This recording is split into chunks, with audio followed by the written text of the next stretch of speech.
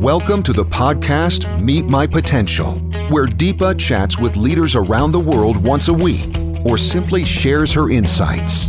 This podcast is for those who aspire to meet their highest inner potential. Each episode brings you one simple tool that you can apply at work or in life. Hello and welcome to this episode on the limits of being a perfectionist.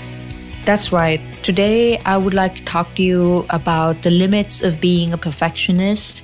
I'd like to share with you my own concrete examples of how perfectionism killed joy in the way I was working. And I'd like to share with you some tactics to have more joy at work and to diminish the side effects of being a perfectionist. So if this podcast is not perfect, then you know that I've really worked on recovering from being a perfectionist. Let me start off by giving you a little example of how perfectionism actually got in the way of me wanting to create my podcast channel. I actually wanted to be from day one a great podcaster, and I had no experience of having been on television shows or radio channels or even doing a bit of theater. So I had no prior experience. And at the same time, I was pushing myself to record, to delete, to re-record again and try again and to sound better. And I realized at one point of time that this was actually delaying my launch and I just had to go. And I started actually reflecting what was happening on the mental side. And I realized that my inner critique was very loud. I had dialogues like, how can I say all the things I want to say in just 10 or 15 minutes? What if I forget to say an important point? What if it's not well done? And the way perfectionism works is that it judges and points us out to our mistakes. And I include myself in that equation when I say us because I know I am still a recovering perfectionist. So as I talk in this podcast, I'm going to say us and I'm going to say we because I include myself in that equation. The way perfectionism works is that it judges us and it makes us to go back and to correct our mistakes until it's corrected, and until our piece of work is just simply outstanding. I realized that every time I found mistakes or every time people found mistakes in the work that I was doing, I would go and isolate myself and work and beat myself up and replay scenarios in my head as to, oh, how was that workshop? Maybe I shouldn't have said that. Maybe I should have done it this way. Maybe then everybody would have liked it. And so we can actually make ourselves feel miserable. And to the extent that we could go into a rabbit hole feeling miserable about our mistakes, and perfectionism actually increases the noise level of our inner critique. And it makes us go into this rabbit hole where it just completely saps the energy from our body. And it's almost as if that it's not about a mistake that I have made, but it's about I am the mistake. And I wonder if sometimes when you replay mistakes or you replay scenarios in your head, are you able to separate your actions from yourself as a person? And that is one of the most important things. There was a moment when I realized that I'm just human and I'm not this perfectly constructed thing. Then it actually took away that power from me. Perfectionism feels more like, oh, I've arrived at this place. And it kind of feels static. I remember a time when I was making a presentation and I went back and I said, oh, I can change the font colors to make it look better. Oh, I can make this animation. Oh, I can maybe have more pictures to make it more visual. And I kept going back and changing and changing and changing. And sometimes when you keep doing that, there is a point where you arrive and you say, wow, now I feel good. Now I think it's great. And now I've made the perfect presentation. And that is a kind of a static place. And it's all in our head that we feel we've arrived. There are no outside standards to be met. It's we who set these very high internal standards for ourselves. And in that static place, it's as if we accept ourselves if we meet those high standards. We have a false belief that others will accept us if we are perfect.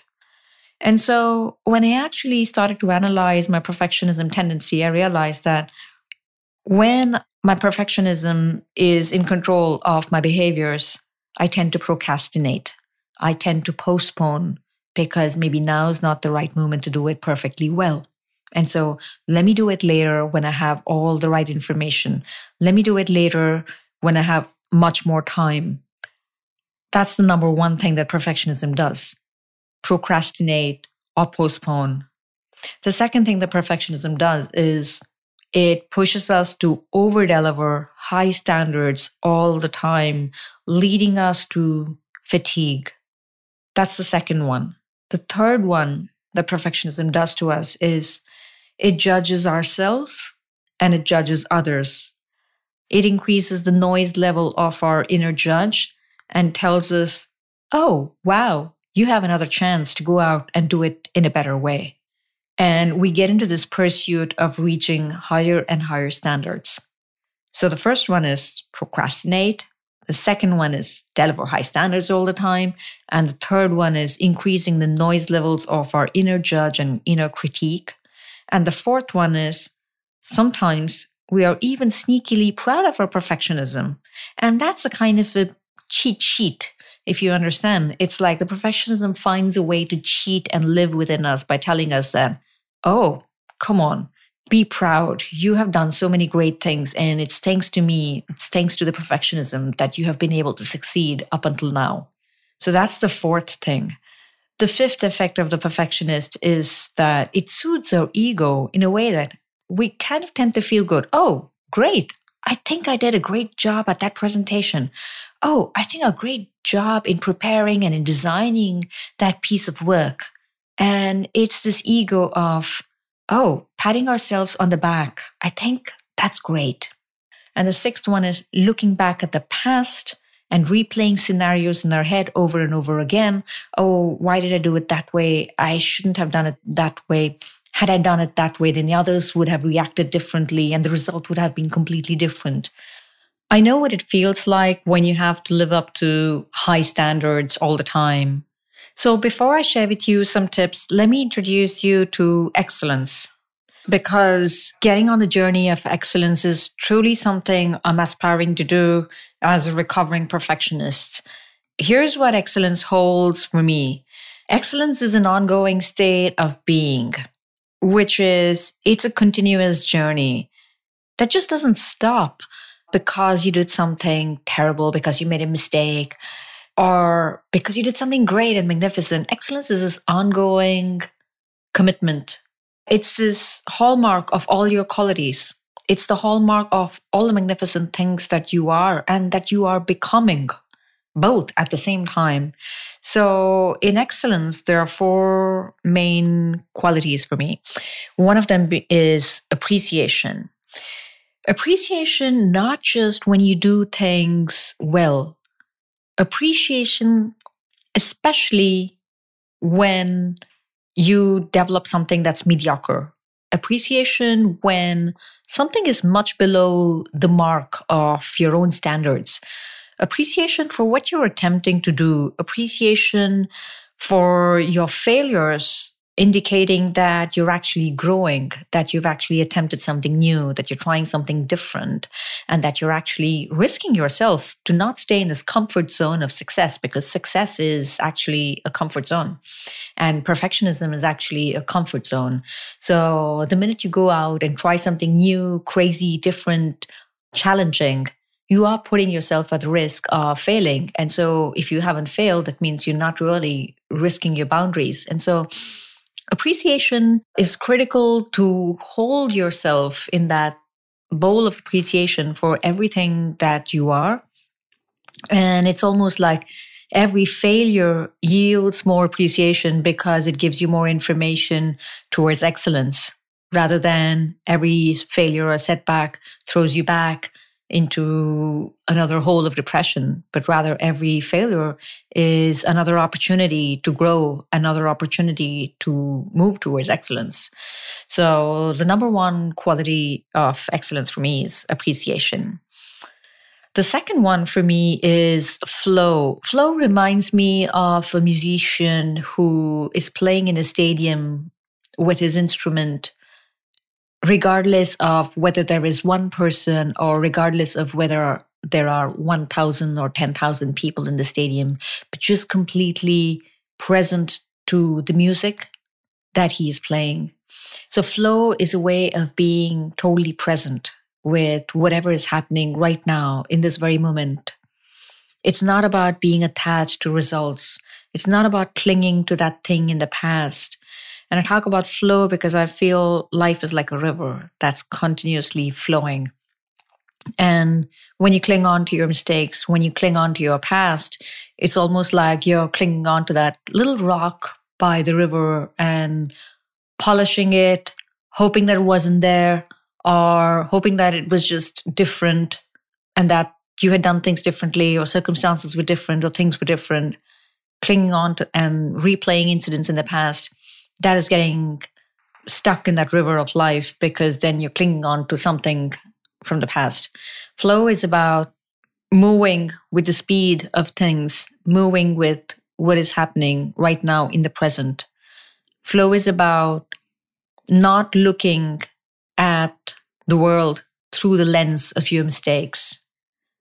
It's about not looking at the world through the lens of your setbacks, but rather just flowing in that journey of life towards excellence. So the first one is appreciation. The second one is flow. And the third one for me, that journey of excellence, is influence. And when I say influence, it's about playing in your zone of influence. What is my circle of influence? What is it that I can change? What is it that I can do? How can I serve? How can I make the difference? How can I support? It's not about controlling people around, controlling the way things are happening, but rather, how can I influence and give it my best shot without needing to get on top of things and use my power, use my force to make those changes? But really, like, how can I be humble and how can I serve and how can I play in my zone of influence? So that's the third one. So the first one is appreciation. Second was be in the flow. Don't get attached to the results. And the third one is play in your circle of influence. And the fourth one is something extremely simple and which can be extremely hard. At least it has been hard for me. And I'm sure it's very simple. And at the same time, I don't take away how hard it is. And the fourth one is actually quite magical. And it is, remember that you are magnificent. Remember that you are magnificent just as you are. And remember that you are becoming magnificent and you hold the bright sides and the dark sides of you and hold both your dark and your bright sides with magnificence. So, 4 things on the journey of excellence. Appreciation, number 1. Number 2, flow. Number 3, influence. Play in your circle of influence. And number 4, remember that you are magnificent just as you are, and you are magnificent for whoever you are becoming. I hope you will remember these. And if you dare to go beyond, then I'd really recommend you to pick up a piece of paper and write down 10 magnificent things about yourself right after you hear this podcast. That's right. Pick up a piece of paper and a pen and write down 10 magnificent things about yourself. And I'll be happy to hear from you on that. So do write to me. Thanks very much for listening. See you next time. We hope you enjoyed the podcast. If you'd like to know more how you can meet your potential, check out www.meetmypotential.com. That's www.meetmypotential.com. Join us again. And until then, stay cool.